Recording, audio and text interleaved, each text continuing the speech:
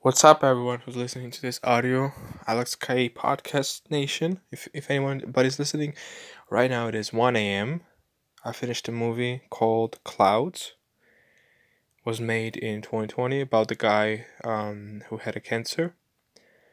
Passed away about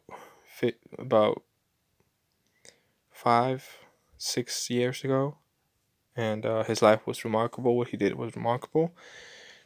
And if you listen to this, I recommend you to go and download it, save it, note it down, whatever, and later on watch the movie called Clouds.